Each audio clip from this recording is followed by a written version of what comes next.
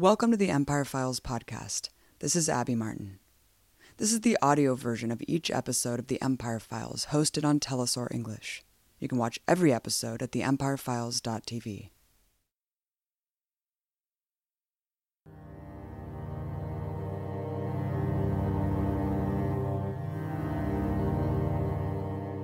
With all the attention on the refugee crisis, Obama has pledged to carve out space in the U.S. for those escaping war and violence.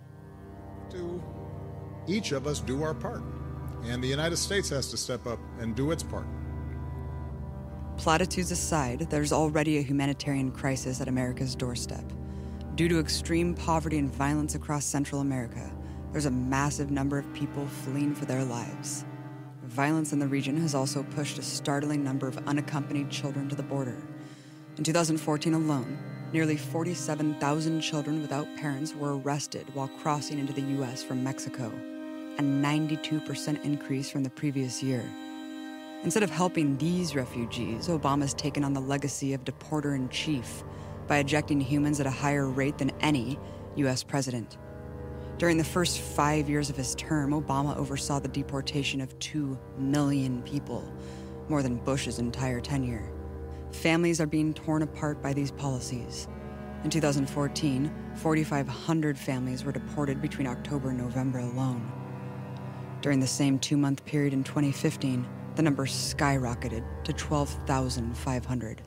Staying up to speed, the Obama administration ordered a new wave of raids to kick off the new year, kicking down the doors of hundreds of sleeping women and children, uprooting countless more families.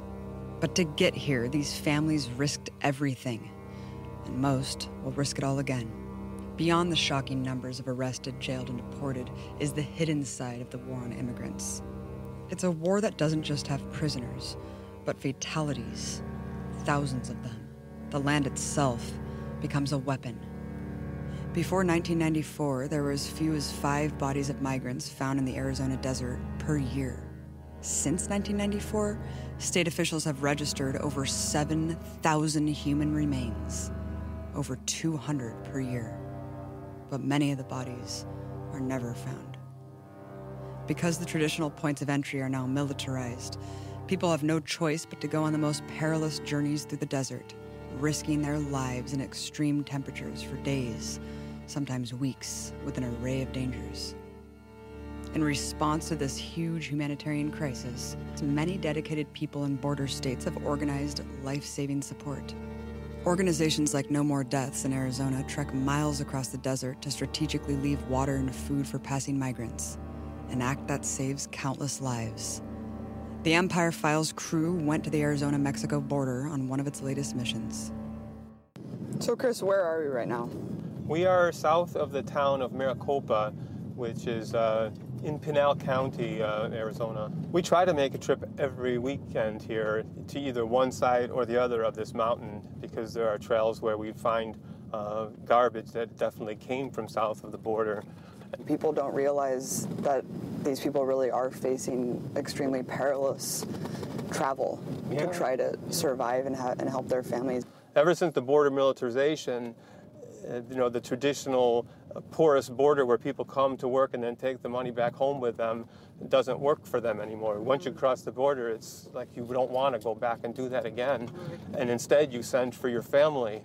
And so over the past 15 years, more younger people have been found.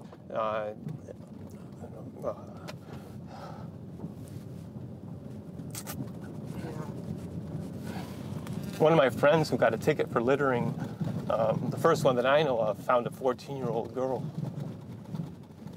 Oh my God. How long was she out there? They had been looking for her for 2 weeks, so she... and it was in the winter time too, so she probably froze to death.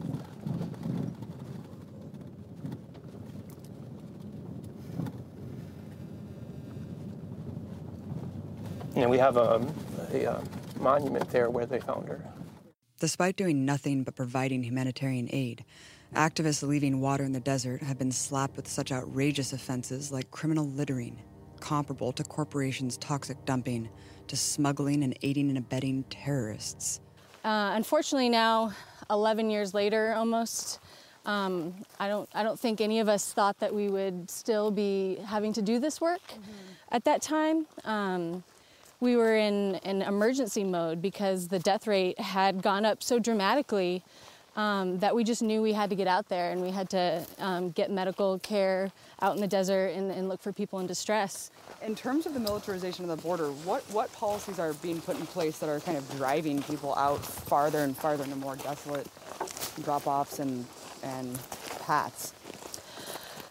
So the funnel effect is all part of the plan. It's all part of Border Patrol's strategy to push people into ever more dangerous areas as a form of deterrence. And so what we've seen is that we now have to operate in areas that are further north, like where we are here, and further west than ever before, because certain areas are shut down by enforcement, and it's like squeezing a balloon. People are just going to go another route into more distant, more remote areas.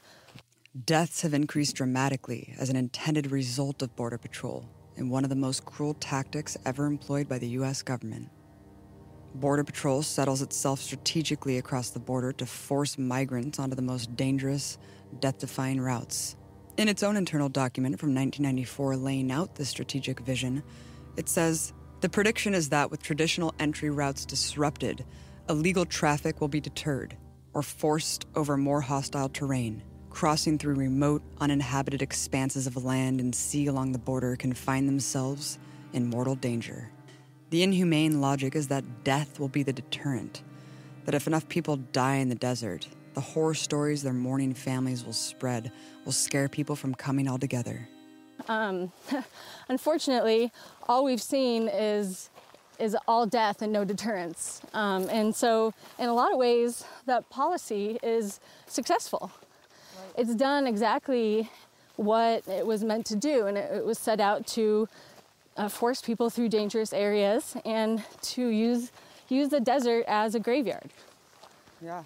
And then if you get through, then you can come and, and work for little pay and be exploited by employers in the U.S., but that's if you get through the gauntlet. In such brutal conditions, water is heavy to carry and runs out quickly. Coming across water in the desert can literally mean life or death. No More Deaths looks for clues for migrant routes to hide water, such as clothing like the shoes in a backpack we found on the third site we went. Messages of encouragement are written on the bottles. They must be strategically placed so it could be seen by passing migrants, but not too obvious that it could be noticed by Border Patrol or militias, who go out of their way to vandalize and destroy the water, an utterly heinous act, knowing it results in death. We definitely see an increase when there's more militia in the area, or vigilantes, or even hunters during that season. But then when it comes down to it, we know that it's Border Patrol sometimes. They have a memo from their supervisor, from the chief, that they shouldn't vandalize humanitarian aid supplies. We know that it definitely happens.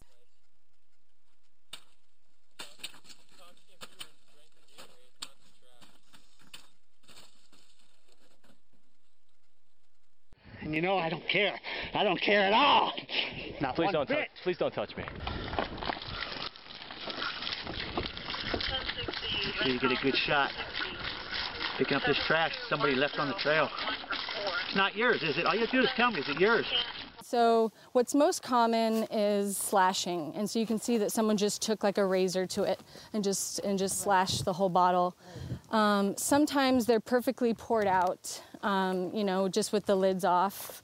And other times, what's most disturbing is people will write messages on the bottles or do things to the bottles like adding coloring of some sort that makes the water, that who knows what it does to the water, what they're actually adding to it, and makes it so that the water's there, yet in a very cruel way, it's not going to be trusted.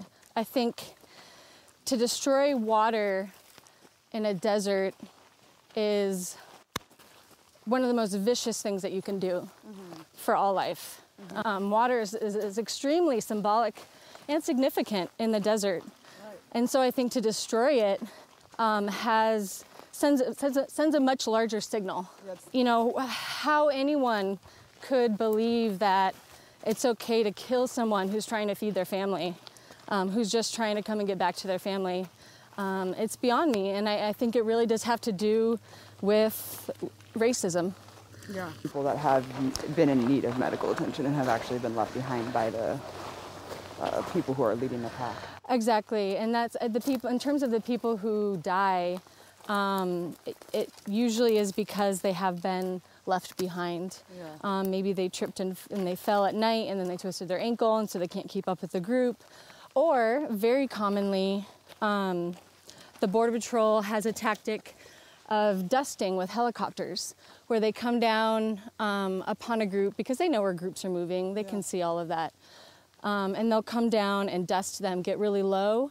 And it's this very violent experience where all the rocks and everything is kind of in the air. It's a really loud noise. People are horrified. They scatter. You fall, you run, you get completely lost and completely separated from your group.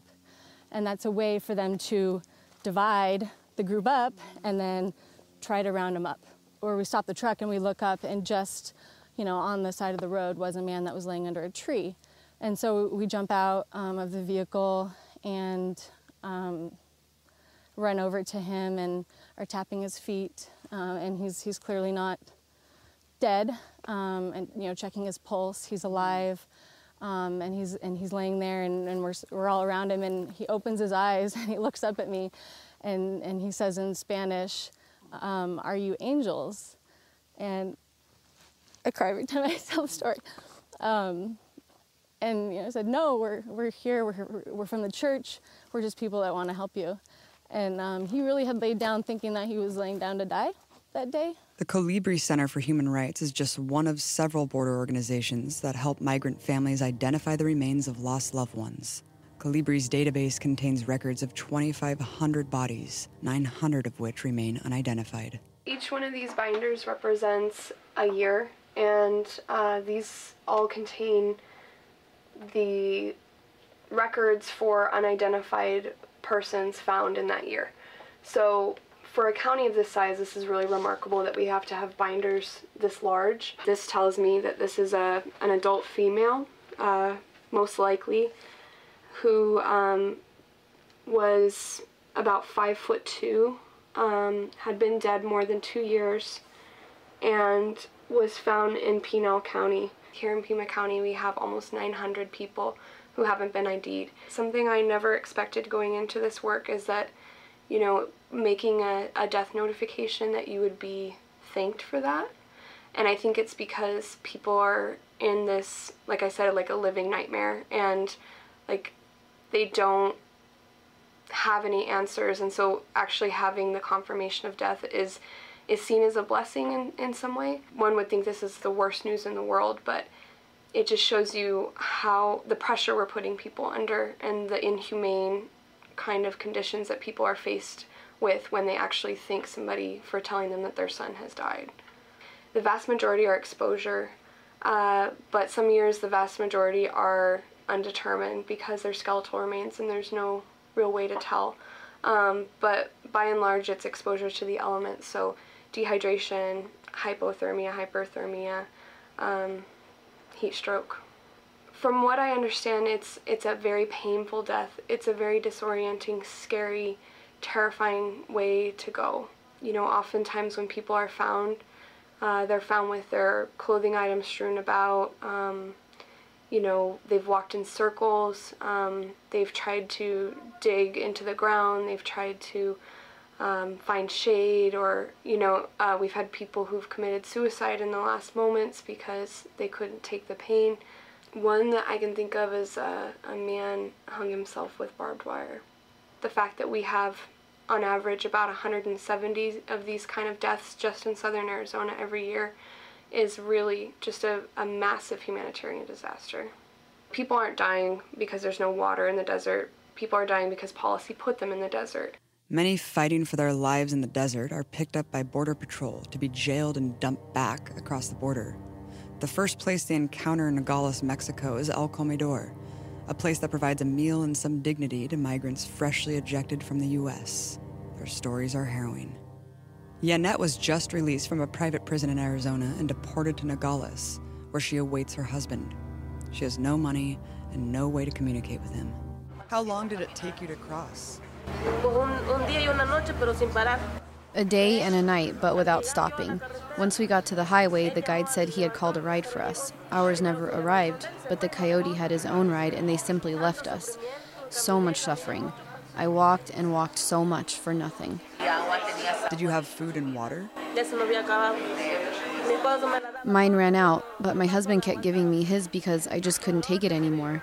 The pain in my feet, with every step I took, I would endure it, but sometimes I couldn't bear it. So about 2 hours before we got to the road, my husband started to carry me. Almost the entire time I walked, but by then I couldn't take it anymore, so I fainted. My husband got really scared at the time. We had a guide that got us lost. He was a 17-year-old boy. He turned us into the Border Patrol.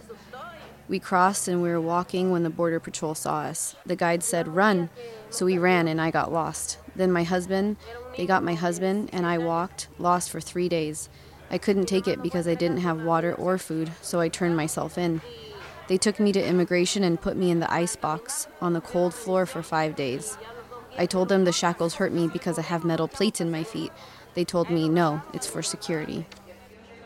Racist, hysterical media coverage paints immigrants as a threat, as violent criminals who want to come to this country to steal its benefits and take good jobs. The truth is that 75% of the people attempting to enter the U.S. are already integrated into the economy and community, having already worked here for an average of 9 years. Half have a family member that's a U.S. citizen, and 1 out of 5 migrants surveyed had a child with U.S. citizenship under the age of 18. Just like you and me, migrants are human beings who, above all else, want safety and security for their family. Like Jorge, who's preparing to make the terrifying trip across the open desert.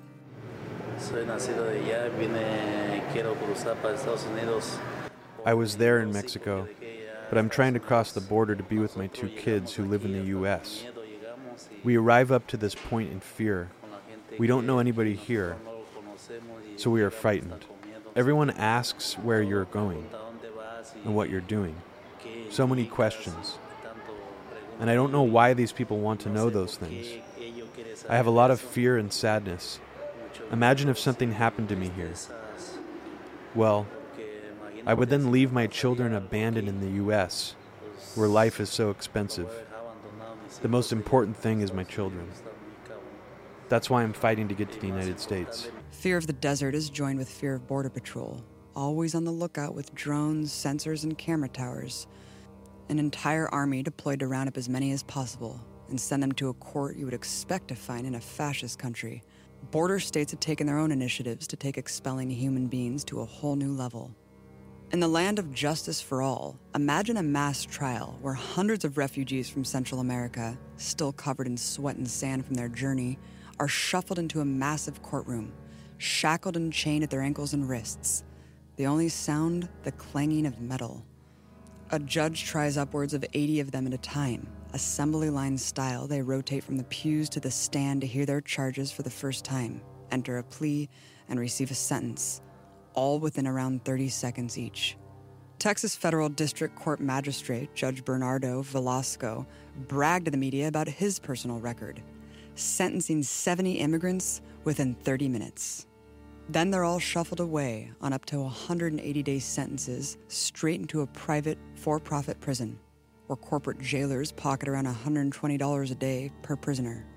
The mass trials give them close to 100 new bodies per day, per courtroom. This is Operation Streamline. It's such a dystopic side of American society that the courts won't allow cameras to capture what has been likened to a modern-day slave auction.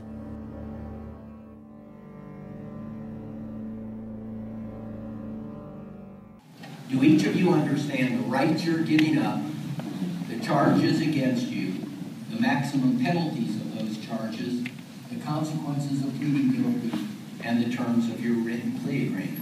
Mr. Cordero? Sí. Yes. Mr. Gregorio? Sí. Yes. Mr. Catalan? Sí. Yes. Mr. Alvarez? Sí. Yes. Mr. Booth? Sí. Yes. As to all 5 defendants, it is the judgment of the court that they are found guilty of the petty offense of illegal entry. Mr. Serrano is sentenced to 75 days. Mr. Ramos is sentenced to 75 days. Mr. Lopez is sentenced to 75 days. Mr. Segura is sentenced to 180 days. Mr. Lugo is sentenced to 180 days. I would like to ask you for a recommendation to serve my sentence in North Carolina.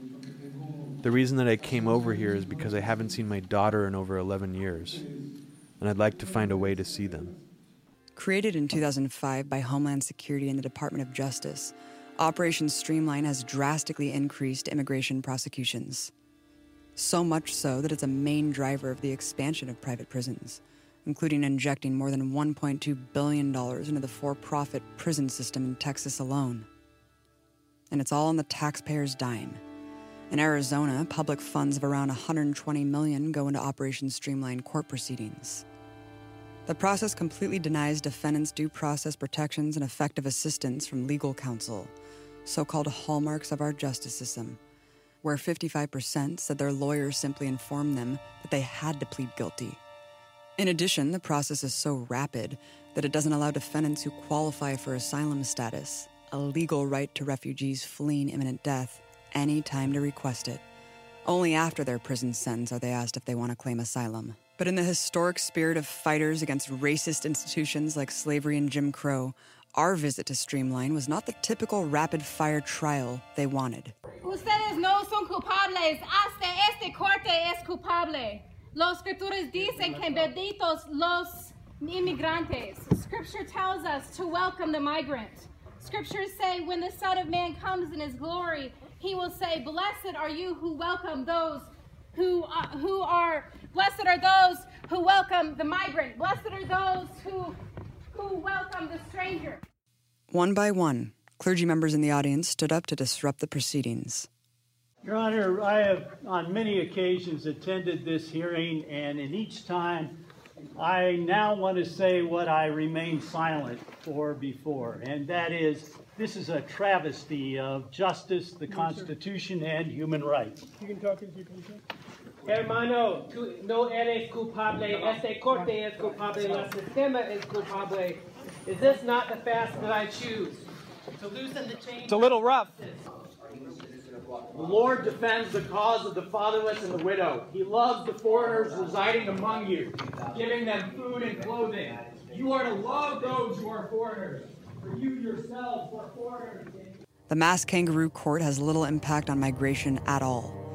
Most everyone jailed and deported under Streamline will make the life-threatening trek through the desert all over again. Only a quarter sent to jail say they won't try to return. Who knows how many expelled by these courts will end up just another body in the graveyard at our border.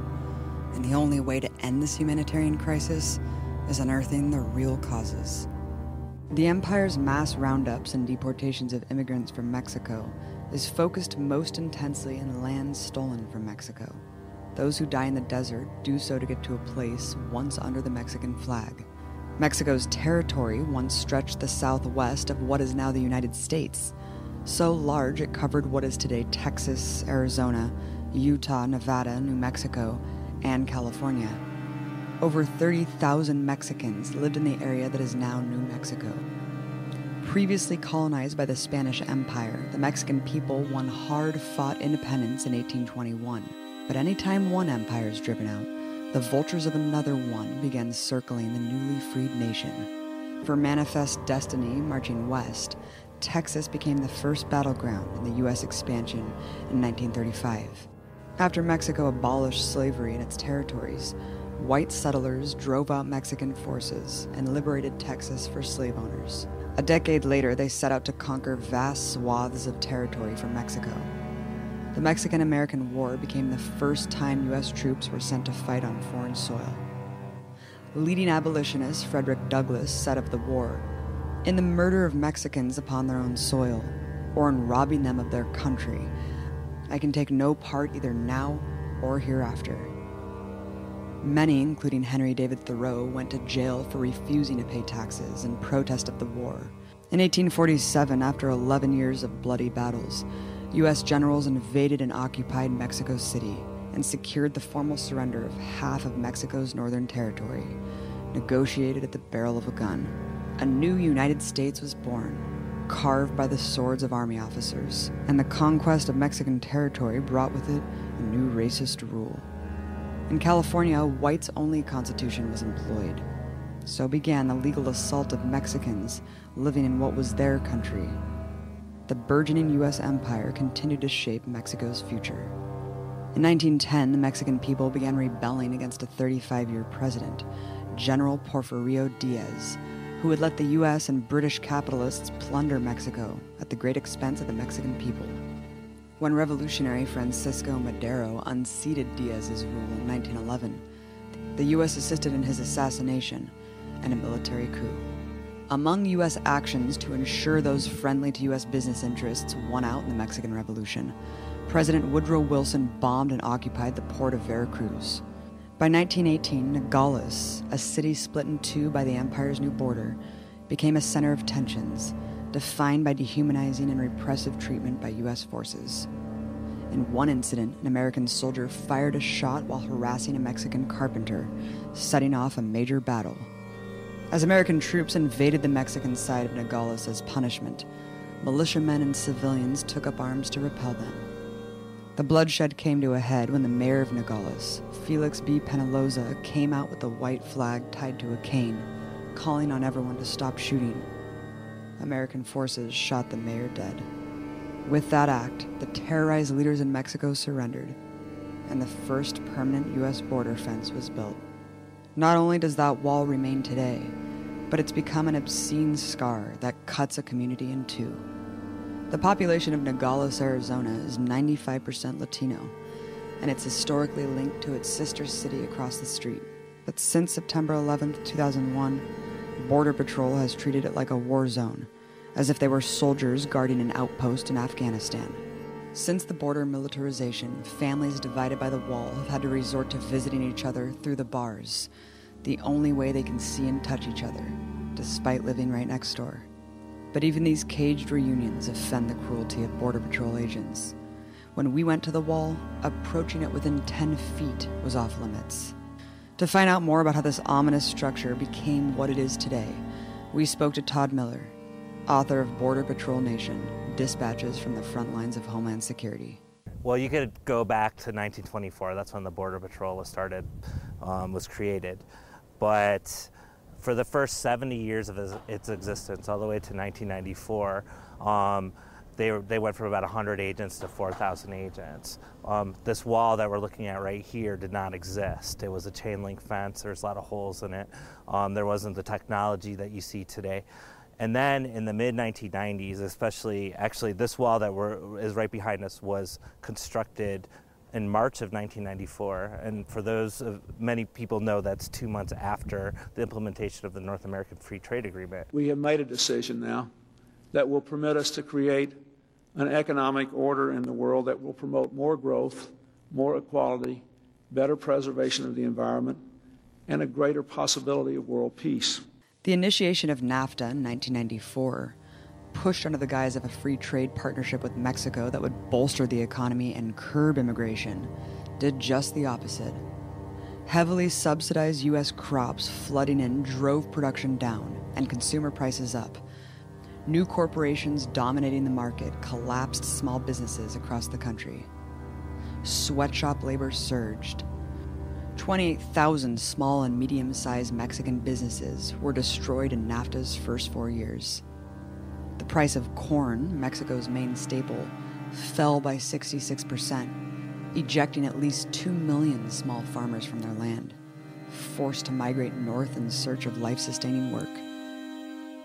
NAFTA's model of neoliberal development forever stunts Mexico's food independence. In post-NAFTA Mexico, 42% of the food consumed comes in from abroad. As a result of this terrible policy, about 22 million Mexicans in a country of 122 million live in food poverty. The number of undocumented immigrants coming to America has increased a dramatic 185%, from 3.9 million in 1992 to 11.1 million in 2011. What was called Operation Hold the Line, Operation Gatekeeper, and here Operation Safeguard were these three, operations that were put into place along the 2,000-mile U.S.-Mexico border, right at the implementation of NAFTA in anticipation of this upsurge of immigration to then seal off the border in places that were traditional crossing places. Before 9/11, there were 9,000 Border Patrol agents working America's border. But newly minted DHS funds have pumped it up to the largest law enforcement agency in the U.S., with about 46,000 agents. Under President Clinton, the funds for Border Patrol exponentially increased, skyrocketing under the Obama administration. Now, the annual budget stands at an insane $12.4 billion. What kind of technology was concentrated here at that time? It first started with the wall, of course, and then there's camera posts that they would put along the border. You can see them, maybe every kilometer or half a kilometer. They're implanted motion sensors. So we could be standing on an implanted motion sensor right now as we talk. We might be triggering it, and it will beep in a Border Patrol station a couple miles away from here. There's 12,000 motion sensors implanted right now below the surface along the U.S.-Mexico border, but also inland as well. They're, all kinds of sophisticated cameras, not just night vision cameras, body thermal energy cameras. It's kind of like there's a technological, I would call it a fortress to accompany this increase in personnel. What is the Pentagon's strategy of low-intensity warfare, and how does it apply here at the border? This is being applied on the border, essentially treating the border as a war zone, right? Where there's no war. There's no war here. So in a sense, one of the big aspects of such a low intensity war doctrine is the creation of fear, and you can see that all around. Like just this wall alone behind us creates a sense of fear, right? Like if a child sees a wall, a child thinks, well, what's on the other side of the wall? There must be something bad on the other side of the wall. There must be something we must fear on the other side of the wall. And this idea of good and bad, innocent, criminal, non-terrorist, terrorist, all this dichotomy is created. And so what we have here is kind of this war, this creation of a low-intensity war zone under what is called a prevention by deterrence strategy. The strategy of death by deterrence is perhaps most prevalent in the Sasabe Corridor, otherwise known as the Corridor of Death, where smugglers opt to bring migrants to evade Border Patrol.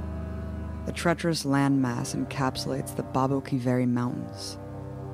The death-defying trek doesn't stop tens of thousands of people from crossing through these mountains every year. The small, heavily militarized border town of Arivaca falls in between the corridor where migrants are funneled to die. Living with this human tragedy, several community organizations have mobilized to provide life-saving aid. Reagan Wendell, Arivaca volunteer with People Helping People in the Border Zone, talks about the deaths in her backyard.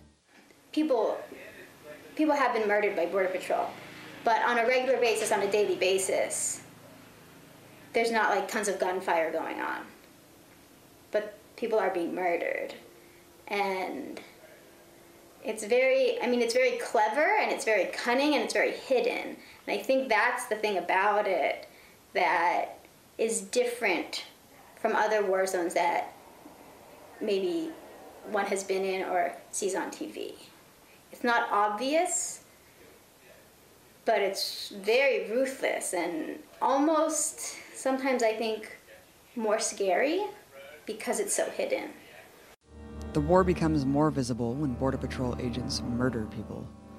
Like 16-year-old Jose Antonio Elena Rodriguez, who was shot dead by a Border Patrol agent through the wall in Nogales, Mexico in October of 2012.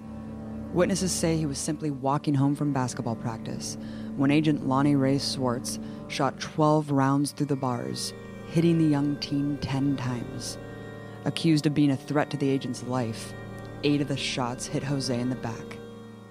Jose's mother, Araceli Rodriguez, remembers her son as a passionate child, eager to see the world.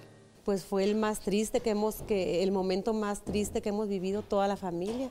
That was the saddest moment that we as a family have had to face. To me as a mom, the loss of my son created a huge void. There are people who understand that it is not right to stick your hand through the border fence and shoot Mexican kids just like that. It's not right to murder for the sake of it. Because we are not in a war zone. I mean, we are not at war. They have to respect the law. There is a reason why there are laws.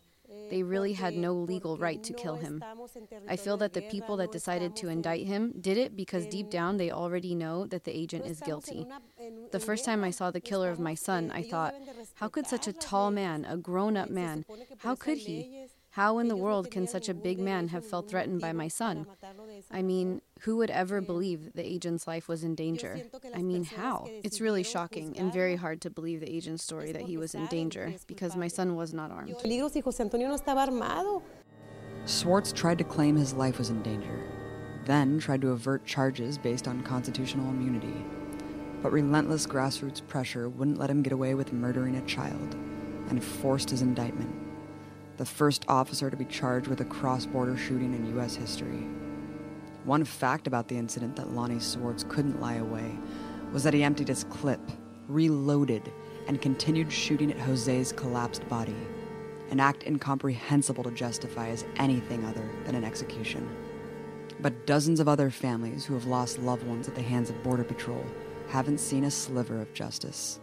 Since 2010, border agents have shot and killed at least 28 people.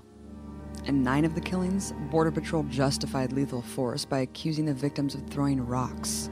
Hard to understand the threat considering the rock would have to be launched over a 50-foot high wall to get near anyone. In a review of 67 shootings, it was found that Border Patrol used a tactic of intentionally stepping in front of moving vehicles to justify shooting the driver.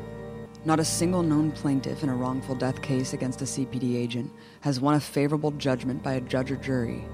In the one case with a trial judgment, the judge found that CPD agent acted in self-defense. It's not just unaccountable murder, it's rampant brutality and sexual assault. In 2014, CPD officer Esteban Manzanares kidnapped and brutally raped 3 Honduran women who were flagging him down for help. He was only caught because one of the women escaped to authorities, bloodied and bound. From theft to drug trafficking, the engorged federal agency has become notorious for unchecked abuse and corruption. Between 2005 and 2012, nearly 1 CPD officer was arrested for misconduct every single day. It's not just Border Patrol migrants have to worry about, but the U.S. Army itself. Thousands of National Guard and active duty military serve anti-immigrant deployments on the border. Last year, 1,000 National Guard soldiers were deployed to a single valley, ordered to stay indefinitely.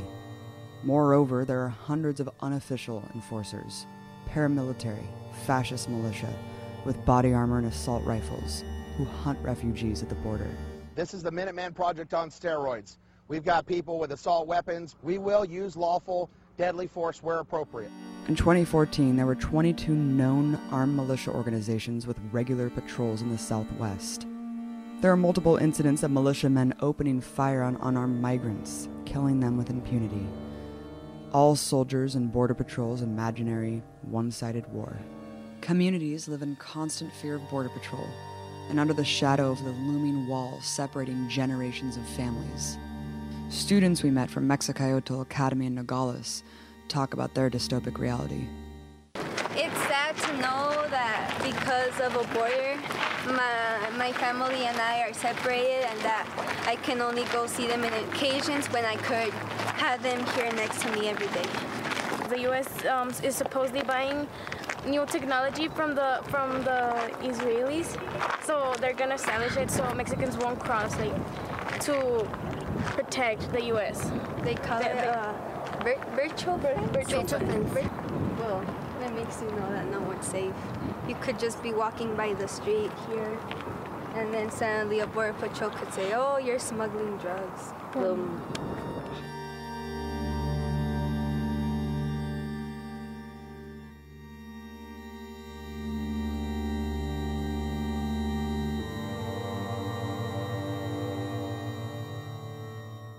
If you look at U.S. empire, and you can look at U.S. empire in terms of U.S. interests, where U.S. economic interests are, military interests, or political interests, and it extends, you know. So when you look at the United States in that sense, it's much bigger. It's a much bigger territory. In Central America, is a perfect example, and there's so much immigration is coming from Central America, but it's a perfect example of economic policy and militarization coming to a head, like Guatemala, United Fruit, really minor reforms by a president in Guatemala in 1954, boom, coup, a U.S.-sponsored coup comes up and removes that president, puts in a military dictatorship that lasts the next 40 years, right? The war in Guatemala, the kind of what they call a civil war, armed conflict, is very much defines this kind of imposed economic system and militarization system that the U.S., is very much a part of. And then instead of reconciling that, instead of looking for some sort of new way of going about things, what we've done, from immigration, when you think of immigration, there's many complicated reasons why people leave, and it's a very difficult thing for people to do. It's a very intimate decision for people to leave their families, their communities, the food they love, the language they speak, the people they love. It's not an easy thing for people to do. So when people do that, it comes from, real reasons around livelihood. It's usually a big sacrifice for their families, like thinking about their children going to school or even feeding their children. And so for the reaction to be like, for people coming north to build these walls and make their journey like very deadly, because of socioeconomic reasons and reasons of intense sacrifice normally for the families is something. Like, it's really kind of mind-blowing that this is happening, but it is. Here it is, and one of the reasons it does happen is because it's almost like the U.S. public is conditioned to think that this is protection, right? We're being protected by some sort of bad person or bad people that are out to get us, to steal things from us and whatnot. And the reality of the situation, it's the exact opposite. The United States, by its policies, have gone into places, stolen resources from people in many different cases, made it life really difficult for people to live, and then they migrate to the United States. Hay leyes que dan libre tránsito a las cosas, pero marginan a las personas. There are laws to allow open borders for things, but that does not apply for people. There are treaties to make it safer and faster for products to cross. There are governments trying to make it easier and faster for products to cross. Those same governments are building walls and passing laws to prevent people from our communities to cross. They provoke the deportations. They caused the migration and created this modern form of slavery. The economic devastation by NAFTA would have caused a refugee crisis on its own. But the empire's dirty wars across Latin America, in places like El Salvador, Guatemala, and Nicaragua, have compounded it. The U.S. government has puppeted the most brutal dictators and death squads, only to deport the people fleeing the violence they created, even when deportation means death upon return. When the U.S. government wasn't waging war on populist movements, it was using drugs as the premise for military intervention. In Mexico, the bogus war on drugs has exploded to horrific proportions, where warring cartels and drug lords terrorize communities with near impunity. Between 2001 and 2014, there were more than 164,000 murders. U.S. drug policy that helped drug lords grow powerful, and Mexico's heavy violence to regulate them, is responsible for the blood-soaked crisis that so many are fleeing today. The big lie by the empire's rulers is that they don't want undocumented immigrants. See, in 2012, undocumented workers paid $11.8 billion in taxes, while the world's biggest corporations paid zero. But it goes far beyond money reaped from taxes. If all 11 million undocumented immigrants were removed from the U.S. today, it's estimated that the GDP would decline by a whopping $1.6 trillion. Businesses with undocumented workers make bonus profits by paying less than minimum wage and averting all standards for benefits and working conditions. Some industries survive off them primarily. The most profitable sector of the economy, agribusiness uses more than 70% immigrant labor. About half are undocumented. And the use of undocumented labor allows the big capitalists to keep wages low across the board for all people who work in the U.S. The reality is, the entire unjust, draconian system against immigrants could be ended sensibly by granting legal rights to everyone working in the U.S. It's not without precedent. I believe in the idea of amnesty. In 1986, sweeping amnesty was granted under Reagan to nearly 3 million undocumented workers. And as Bloomberg Business reports, more than 2 decades of research show that the 1986 law raised wages and helped lift the economy. The empire needs its millions of undocumented, but it also wants a heavy hand to keep these super exploited workers from standing up. They make easy scapegoats, too, when politicians have no other answers for the problems they've created. But all of the assault rifles, chains, and prisons can't hold back the tide of justice. Since the election of Obama, undocumented youth have led the movement against deportations and raids. With so much at stake for getting arrested, they've carried out civil disobedience actions across the country that have blocked ICE buses and streets. They do so under a brave slogan: undocumented and unafraid. But immigrants' true power was demonstrated most on May 1st, 2006, when they led the largest protest ever in U.S. history. 2 million took to the streets in response to a new anti-immigrant law. Millions more participated in a nationwide strike. A wave of actions shook the country for months. Big business in Washington are well aware of the sleeping giant in the U.S. economy. The people who they exploit, attack, and round up are the ones with the most power to change the system. In a country divided by a wall of racism, there are 2 sides. One that stands against the vicious injustice by a government that creates misery, then punishes its victims, and the other that will die in the dustbin of history.